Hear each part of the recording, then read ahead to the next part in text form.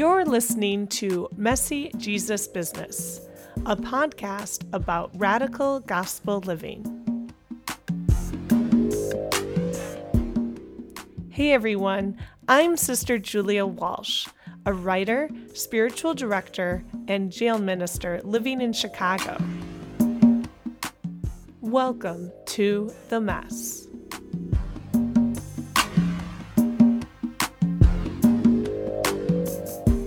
I've been blogging at messyjesusbusiness.com since 2010.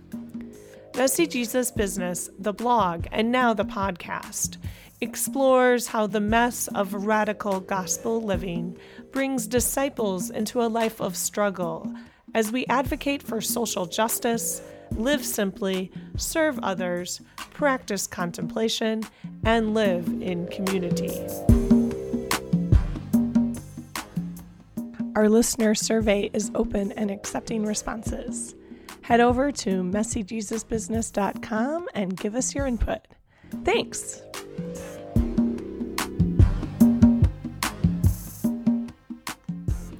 Now, on to our guest.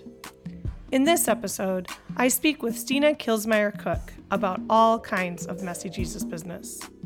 Stina Kilsmeyer Cook is a writer from the cold north, where she raises kids, maxes out her library card, and is usually late for church. Her spiritual memoir, Blessed Are the Nuns, Mixed Faith Marriage, and My Search for Spiritual Community, was just released in September 2020. She works as the Director of Communications at the Collegeville Institute, where she is the managing editor of Bearings Online. We discuss mixed faith marriage and wrestling with questions of faith and bridging Protestant and Catholic divides. We also talk about the Nuns and Nuns movement. And we've dived down into the very essence of faith. What is faith exactly? And what does mystery have to do with faith? Enjoy. Hi, Stina. Welcome to Messy Jesus Business. I'm wondering if, before we get into the questions, I have a lot prepared for you. I'm so excited about your new book. If you would read an excerpt for us, please. Sure. And by the way, congratulations. Congratulations. Thank you. Is Blessed Are the Nuns, Mixed Faith Marriage, and My Search for Spiritual Community. Oh, well, thanks so much for having me on. I'm really stoked to be here. So this is an excerpt from my book, Blessed Are the Nuns. It comes towards the end of the book, and I guess for a setup, I don't know if there's much setup needed. Maybe I'll go into it afterwards if anything needs further explanation. But the title of the chapter is called Nuns Picnic. The nuns tell me they want to present on the Nuns and Nuns idea at their September community meeting in a few weeks. There isn't much for me to do but wait. Well, wait and finally introduce Josh to the nuns. Sister Suzanne sent out an invitation to the spiritual formation group months ago, and I had put it on our shared Google Calendar. During the last week of August, the nuns host a picnic in a park for the visitation companions. When Josh and I talk through our end of summer plans about whether we can squeeze in a camping trip to the North Shore of Lake Superior, I remind him of the picnic. We have to go, I say, pointing to the purple shaded item on the calendar on my computer screen. I committed months ago, and you really haven't met the nuns yet. Months later, when I asked Josh what he remembers about the picnic, he said he had a good time. You did? I said. I wasn't sure. Of course I did, he said. The sisters are so warm. They make you feel welcome right away. It was true. The sisters seem to exude joy whenever I see them. Sister Catherine gives me a hug and a humongous smile, sometimes clapping her hands together in delight. Sister Karen leans in to ask me how the writing is going, how the children are doing in school. Sister Mary Francis's rich alto voice declares Stina when she makes eye contact with me, as though I were the prodigal daughter returning home. They are hard not to love. The nuns' picnic is like this: wooden picnic benches in a park by the Mississippi River, a grove of towering cottonwood trees casting dappled shade on end of summer grass, kids running about the lawn, spinning, cartwheeling, leaping like little goats. The normal constraints of the city, the watch out for broken glass and hold my hand when you cross the street, are blissfully unnecessary. We are picnicking by the river and it is glorious. I carry a bowl of salad for the potluck, 2 silver serving spoons poking out like bunny ears, and add it to a crowded table. Sister Suzanne bustles about, opening coolers and setting up plastic cutlery. The nuns gush and shake hands with Josh. So wonderful to finally meet you, Josh. He makes small talk with the others. Someone hands us each a bottled water that sweats with water droplets. Josh is with me, meeting the sisters and other visitation companions, and it is a good thing. We pile our plates with burgers, hot dogs, potato chips, salad, watermelon. My daughter sprawls across my lap, red juice dripping down her hands, listening to the adults chatter about her. Someone has brought blue camp chairs, the kind that fold up like umbrellas, and my son sits with his paper plate on his lap. Sister Karen offers him a small can of A&W root beer, and he takes tiny sips before carefully placing it back into the cup holder. We wear name tags and I meet new people, but mostly I watch Josh talking to the sisters, smiling. He laughs and they laugh, and later Sister Karen tells me, "You didn't tell us your husband was so handsome." At the end of the picnic, the sisters invite us to join them in evening prayer. They pass around booklets so worn and soft that I worry the stapled bindings will break, shedding whole pages across the lawn. We sing hymns and recite prayers, and occasionally I shoot glances over to Josh, who is sitting at a picnic table on the edge of our circle, looking at his phone. The kids grumble, "This is boring," and I hand them potato chips, one by one. We are a small circle, a cluster of Catholic sisters and lay people, joining our words to an ancient prayer form. Josh sits on the outside, not participating. He's only here because of me, because of duty, because he knows our marriage only works when we try to love what the other loves. It's part of the commitment we have both made. When Josh was in the mycology club in graduate school, I would join his friends for forays to hunt for chanterelles and chicken of the woods and forest preserves, not because I am crazy about mushroom, but because he was. Loving each other doesn't mean giving up our distinct beliefs or practices. Loving each other means we seek to understand and hold what the other holds sacred. Well, I'd love to hear about your journey. And obviously, when people read your book, they'll really get a sense of it. Mm-hmm. And yet, I'm wondering how you would summarize it now, of how you got to this point of writing a really vulnerable memoir about how to be in a mixed marriage in this time. I attended a Collegeville Institute writing workshop before I was on staff there. I work there now as the director of communications, but back in 2014, I was pregnant with our second born, Rowan, and had been mostly a stay-at-home parent and was just kind of like just doing the motherhood thing and kind of just trying to figure out, well, what else am I called to beyond this role? And so I was in a writing group. One of my friends was like, "Hey, you should apply for one of these writing workshops." So I went to a writing workshop pregnant, like knowing I was going to have a baby soon. And that was right around the same time that Josh was like, "I don't think I can do the Christian thing anymore." So just for anyone listening, our story is that we both got married, or we met and got married when we were both pretty devout Christians. And then several years after our wedding, my husband said that he couldn't do it anymore. He couldn't do the religious stuff anymore. So I was kind of reeling, trying to figure out, like, how do I process this? Like, how do I understand what my life and faith looks like now? Because I had been taught my whole life that to have a healthy marriage, you needed to both have a mutual love of Christ. And that was kind of like the foundation. It was like the rock, right? That you needed to have undergirding everything. And so I didn't know how to process this. So I was writing in my journal, and that's one form of writing, right? Writing just as a way to kind of process your own life. But in and through getting accepted to this writing workshop, I was like, okay, like I have to submit 5,000 words. I have this deadline. And so, and it was creative nonfiction. So I was like, well, this is the thing that I am like, the bone that I'm chewing on right now is like, how do I do this? And so I wrote these 5,000 words, and, everything that has gone to a more public audience beyond my journal is something that I always share with Josh to make sure that he feels like I'm not invading his privacy. And I tried to just write about my experience and not his faith experience beyond just the way that it has impacted me in my life. So when I went to this writing workshop and had 12 people who I didn't know reading this very vulnerable like piece of writing that I'd done, it was really scary and it was hard. And I was like, I don't know if I want anyone else to ever read anything like this. But I also got a lot of really positive feedback. And there's some real encouragement from the writing instructor. And so I was like, okay, there's something here. Maybe this is part of my vocation that I'm trying to tease out, but it doesn't mean I necessarily have to just write on this one subject. So I took that essay, I put it in a drawer for like a year. And then about a year later, as you get a little bit of distance from any kind of experience, you have a different relationship then to what you've written. And so at that point, I was like, okay, I'm gonna revisit this essay and I'm gonna try submitting it some places. And I just felt more confident, I guess.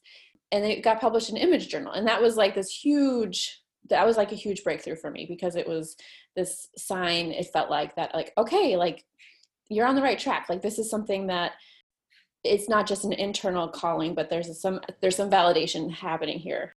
And so in and through that experience, so that was also really scary though, just to be like, okay, other people are going to read this. It's not just a small little workshop.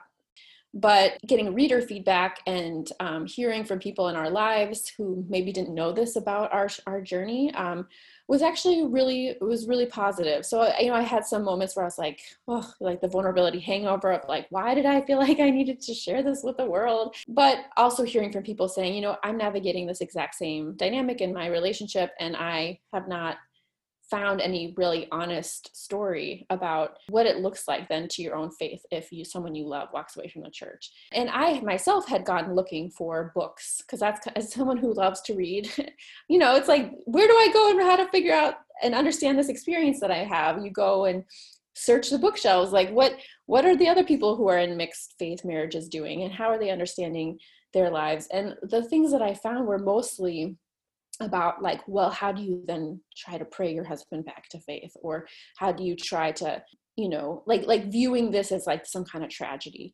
And I just knew that, like, I was like, if I'm going to stay married for the next, 50 years, Lord willing, like, I can't view this as a tragedy. Like, I need to find a different frame and a different way of understanding this. So in some ways I was just writing because I wished that I had had another model. I wished I'd had something to read that connected with my experience, that wasn't purely couched in this language around, how do I bring my husband to my side, versus finding grace and love and God's goodness in and through something that, I wasn't expecting and yet is not unredeemable.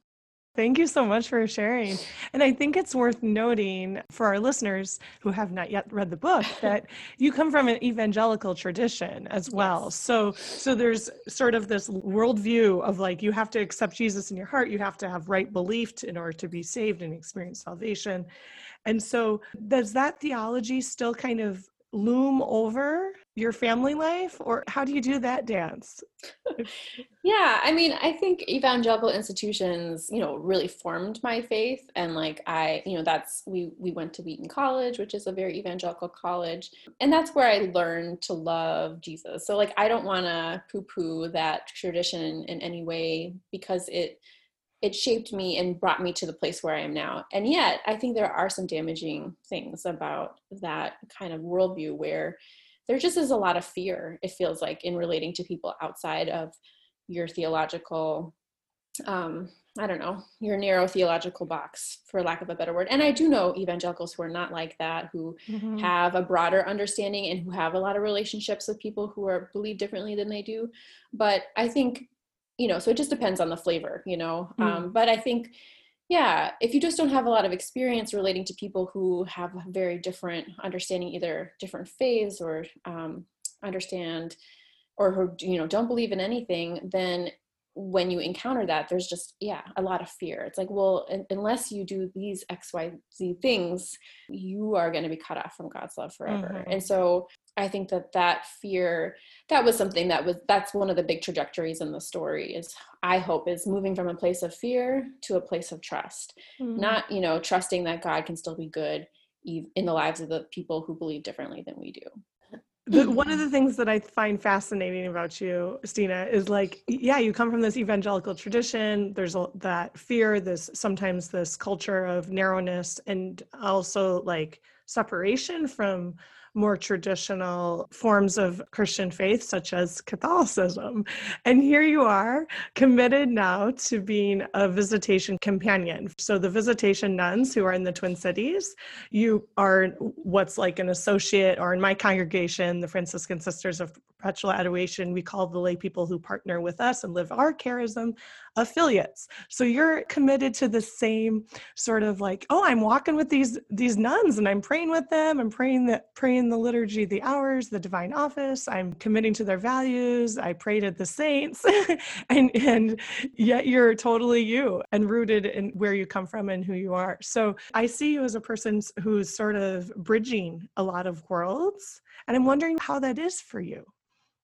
The book starts out talking about Josh's faith shift of walking away from Christianity, but then the spotlight turns back to my own spiritual journey and losing any sense of certainty around this kind of worldview, like I was saying, in the evangelical institutions that I was raised in. It's like suddenly everything feels up for grabs. So what do I believe to be true, and how do I know that it's true? Yeah, so I think for me, being in a place of just real doubt, of real questioning, of real wrestling, it became imperative to start exploring and looking at traditions within the Christian, world, but that were different than my own, because I think I just needed new lenses to look at the stories and the scriptures and the theology that I had been raised with, because I no longer knew how to compute, just like it no longer was working the way it had once worked. And so for me, I think realizing that there was this whole tradition and whole history that I had been kind of cut off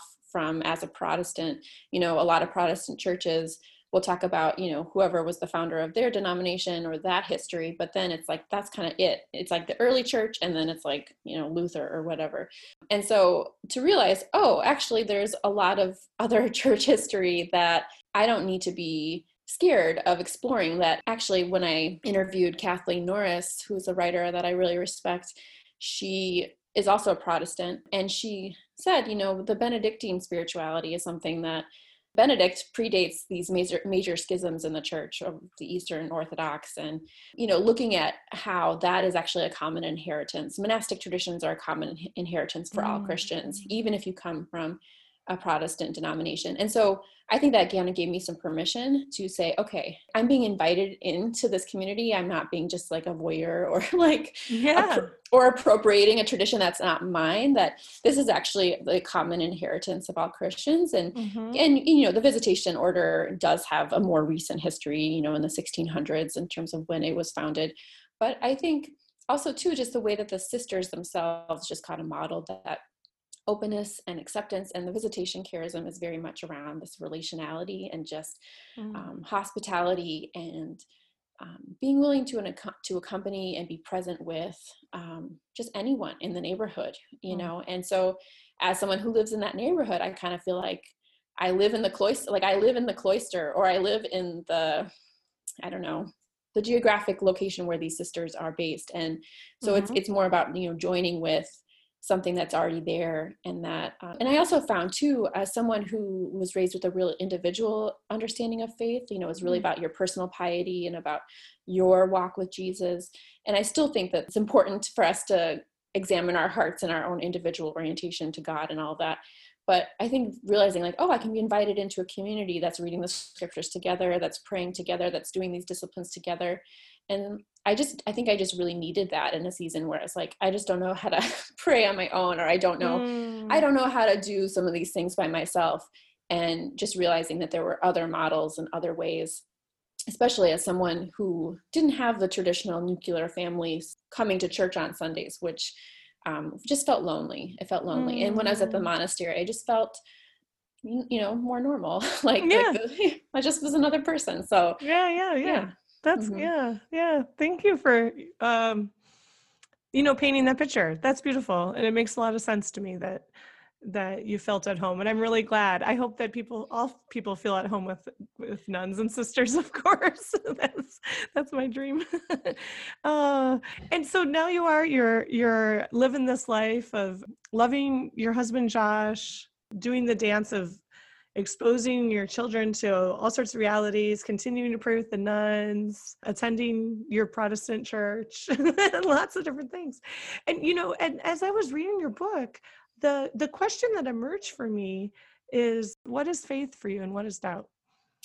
Yeah, well, I think that that's what I try to complicate a little bit in Mm-hmm. this in the memoir, and it is a memoir, so it isn't trying to be a theological, Mm-hmm. you know. I mean, I think all people can be theologians in the sense that we all have a story about our relationship with God that holds truth. But I think for me, it was really important to kind of, yeah, muddy those boundaries between belief and disbelief, because I think, at least in the tradition that I was raised in, there were really clear like lines around, okay, if you pray this prayer, if you mentally assent to these kind of key things around Jesus dying for my sins, XYZ, if you believe these or mentally believe these things, then that's the boundary line. Whereas I think on any given day, any thought can come in your head, like as you're going about your day around, like, oh, I wonder about this, and it's like, well, does that mean that I then cross over the line to disbelief because I am now wondering about this theological tenet that, I was taught my whole life you needed to believe in order to be a Christian? Does that make me then not a Christian? And I don't think that that's true. I think that we need to have a lot more grace for people who are questioning and wrestling. And then I think, though, it does come down to a place. Then are you choosing then to identify as a Christian? Are you choosing to continue wrestling, or are you at the point where you want to walk away from wrestling with faith, or wrestling with the scriptures?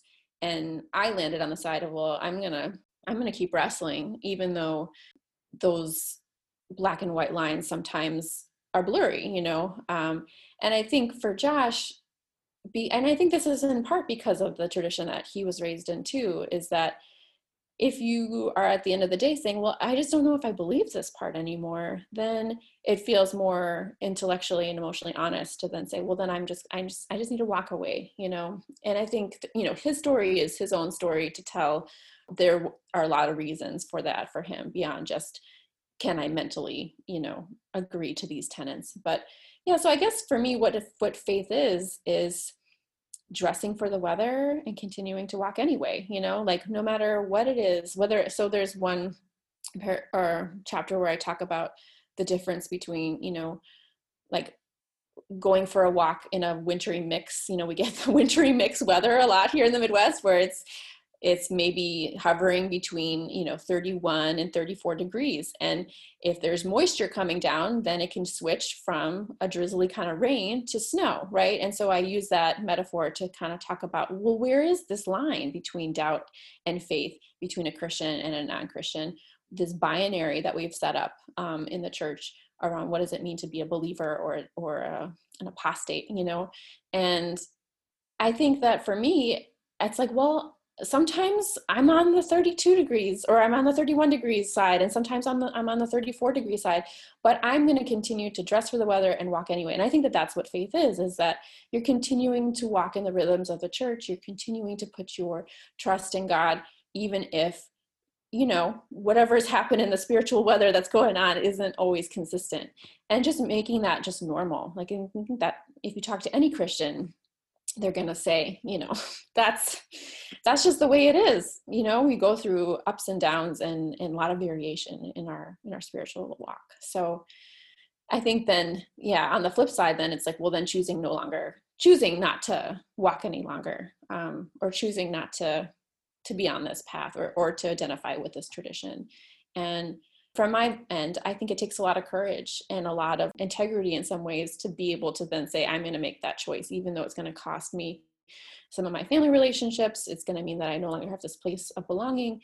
I think that we need to have a lot of compassion for what that journey looks like, and not, paint it in this overly negative light, because I think, two, can we just trust that even if people are traveling in a different way than we are, that God is still good? And I don't have the answers for what that actually means in any kind of real way, related to things like salvation or, some of these other doctrinal questions. But what other option do we have but then to continue walking and just trusting that maybe God will make this more clear as we keep going? I don't know. Yeah, that's Well put. And I think what you're really surfacing here is the messiness of it, and how some of us choose to embrace the identity and to do the struggle with faith and doubt within the context of the institutional religion or the faith community, and some of us say, yeah, I can't really claim this identity authentically, so I'm going to wrestle on the outside, right? And I think that's a lot of like what's going on in our larger society in the macrocosm is we all are people on journeys of exploring deep questions, exploring meaning, exploring belonging, trying to come to a sense of clarity and certitude about things. But the more we learn and the more we discover, if we're being honest with ourselves most of the time, we're going into the places that are gray and muddy and murky, right? And that's the messiness of faith and discipleship from my point of view. So yeah, that's well said. So you continue to claim the identity of Christian, but you and Josh might actually be of total like heart and mind. Yeah, I mean, in some areas, definitely. I Yeah. mean, and then there's others that we're just totally not, so Yeah. like it's a real mix. Mm-hmm. And I think that the loss is in a place of belonging, of like, I Mm-hmm. think when you are able to claim like an identity in a community, there's a real sense of understanding then who you are and, what you know, we all have different vocations, but Christians have a very distinct one, to love the Lord your God with all your heart, mind, and soul, Mm-hmm. and to love your neighbor as yourself. And so that becomes the animating sort of frame in which we understand how do we make our choices. And so if you no longer have that shared frame or shared language, it is really hard because suddenly now you're having to figure out different ways of communicating. And there still are, we still share many of the same values. But I think it's more like, where do you find, like, we all need community, we all need support, we all need people around us to kind of help us live the lives that, reflect goodness and truth and all that good stuff. So like, and there are lots of agnostics out there living those lives. And so Mm-hmm. I think it's just being more creative about, well, then how do we find community together? And yeah. Yeah, yeah. So speaking of community, one of the things I wanted to ask for your updates about is the Interfaith Supper Club that Mhm. you and Josh formed, invited other couples over to your house. How's that going? Yeah, so we've met over Zoom, so pandemic land, everything is like Uh, upended. But yeah, no, we're still meeting. We've met over Zoom, and actually the day that my book launched, we mm-hmm. did like an outdoor kind of socially distant masked, like sort of outdoor celebration. That was the first time we kind of had all been back together. But yeah, no, it's been really great. And honestly, the church that I attend, with the book coming out too, has been, is like, so these events are coming soon in the next month, but they're going to have like a panel of, on Zoom of interfaith families at the church to be able to talk about their experiences. And I've just been so grateful that I'm in a faith community that has been open and willing to create spaces for interfaith families, because that's part of what makes it so hard. It's just this feeling of isolation and loneliness, and like, it's just a very particular experience to show up at church without your spouse, or to try to figure out how to fit in with other families where you're both not equally invested, Mm-hmm. right? So the Interfaith Supper Club, we're all, couples where there's one Christian and one non-Christian. And yeah, it's been a really sweet space, for both Mm-hmm. of us, and for our kids too. I think just to realize that there's like lots of other kids at the church who have this dynamic in their parents' lives, and so that they're seeing that this is normal. How are things going with the Twin Cities Nuns and Nuns group? Yeah, Nuns and Nuns is still happening as well. So yeah, Nuns and Nuns is this really sweet community that is not just in the Twin Cities, but nationwide. And their little chapters. You guys have one, right? There's one That in you're Chicago. I went to Chicago. Okay. Mm-hmm. Yeah. So we meet twice a month. And since the pandemic started, it's all been on Zoom. Each gathering has a sister and a non sister, kind of paired together and facilitate conversation. And it's been really great. It's been a wonderful place to continue to have some of these conversations around faith and trust and what does it look like, and to feel like, there's no expectation that you have to believe anything to participate, which I think is part of what makes communities like this hard in institutions like the church, because I think people who are like, well, I'm not a Christian, or I don't know what I believe, I think there's just this barrier of like, well, then I'm not going to just go into a church and join a small group, Oh, yeah.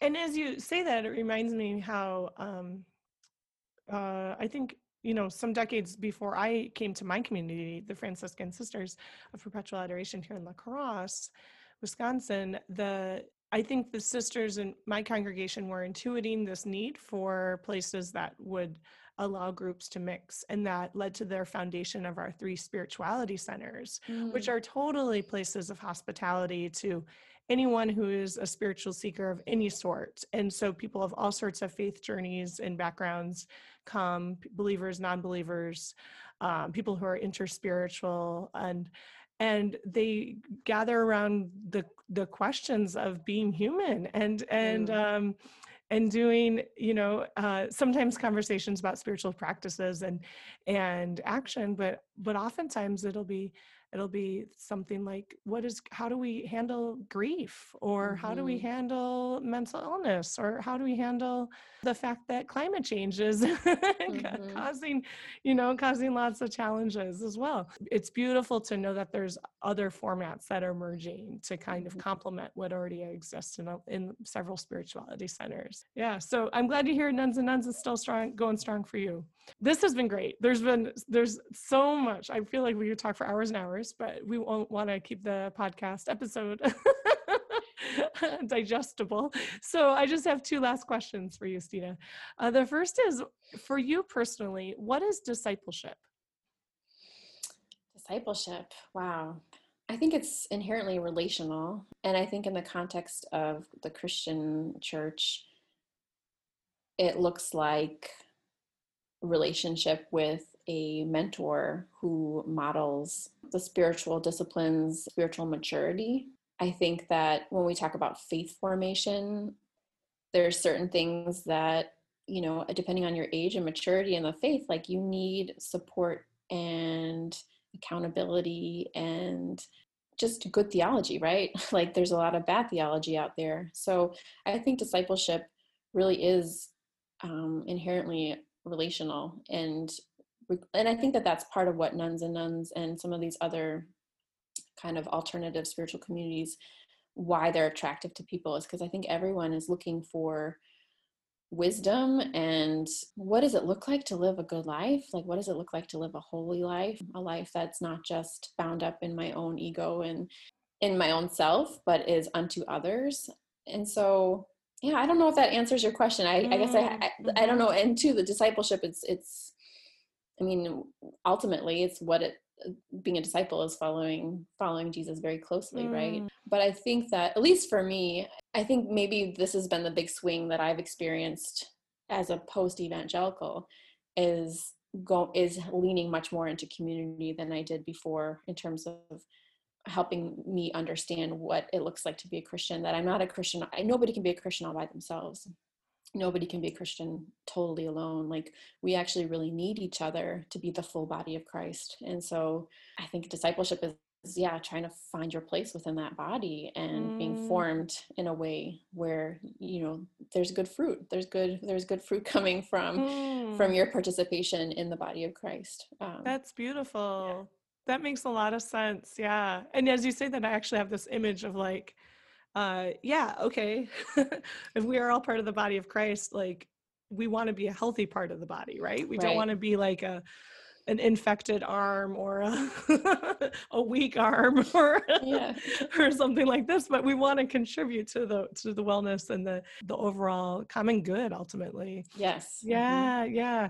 And I'm really hearing from you this important acknowledgement about how we can only really follow Jesus with each other. Right. And it is in relationship with each other that we come to be in better relationship with Christ. Right. So that's beautiful. Thank you so much. Wow. So there's a lot to this, and I just thank you so much for sharing your wisdom, your story, your truth, your perspective, your experience, and to doing this dance of faith and doubt and community and searching and seeking with such integrity, with such authenticity. Yet I know it could be a struggle. So I'm wondering for you, what is messy about all this?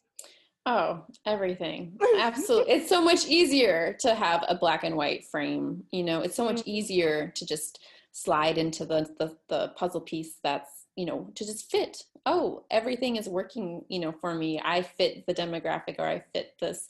It would be so much easier if Josh was a Christian. No doubt about it. We wouldn't have to be creative and trying to figure out, alternative forms of community.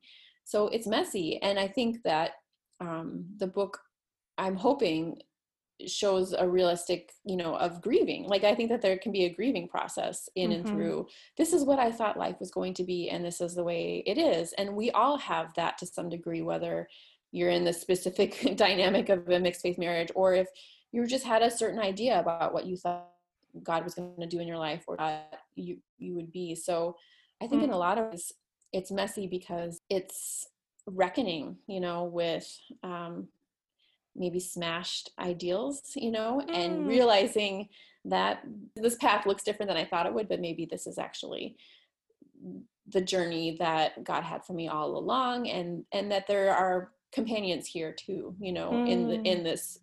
So it feels messy because it isn't always obvious, and sometimes you feel like you're bushwhacking, and sometimes you feel like you're like, I don't know what the next step might be.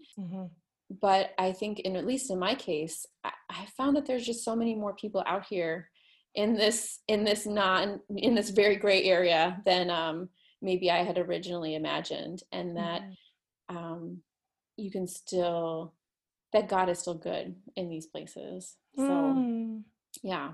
Amen. God is good. And we can trust in God's goodness, even though we don't know what we're doing. Exactly. Yeah. Amen. Oh, thank you so much, Stina. Thank you. Such an honor. Yeah. Is there anything else you wanted to add?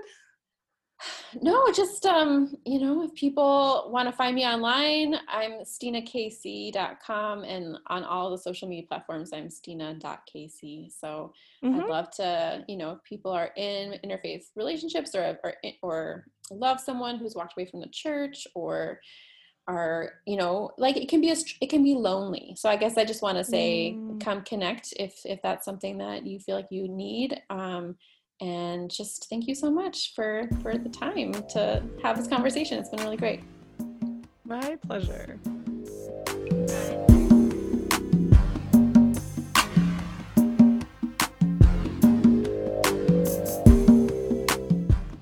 I invite you to join me in this contemplative moment. Holy Mystery, God of wonder, God of goodness. Open our hearts and open our minds to understanding and appreciating all people, no matter their faith traditions, no matter if they identify with a tradition or not. Help us to seek you and to follow your ways, to praise you and to be instruments of your holy presence. May we respect those who are different from us. May we respect those who have no faith tradition. May we respect those who have a faith tradition different than our own. May we seek to know the truth of your word and find common ground among the many faith traditions and mysteries among us. May we recognize that we share a common humanity. Help us to be people of compassion and understanding. Help us to appreciate our diversity. Come among us and help us know your peace. Amen.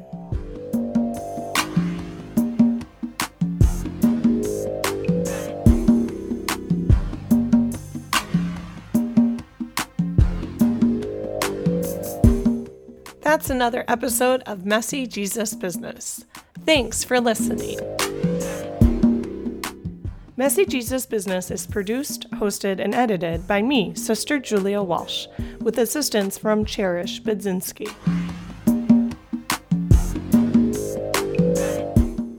You can find us online at messyjesusbusiness.com and on Facebook, Twitter, Instagram, and Patreon. If you like what you heard, could you please do a few things? Share with your friends, subscribe wherever you find your podcasts, and leave us a review. Plus, I'd love it if you could support us on Patreon.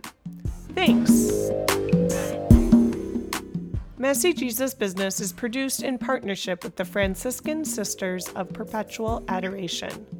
You can learn more about our religious community and donate to our mission at www.fspa.org. Thanks. I'm Sister Julia Walsh, and I'll catch up with you next time. Until then, peace and all good.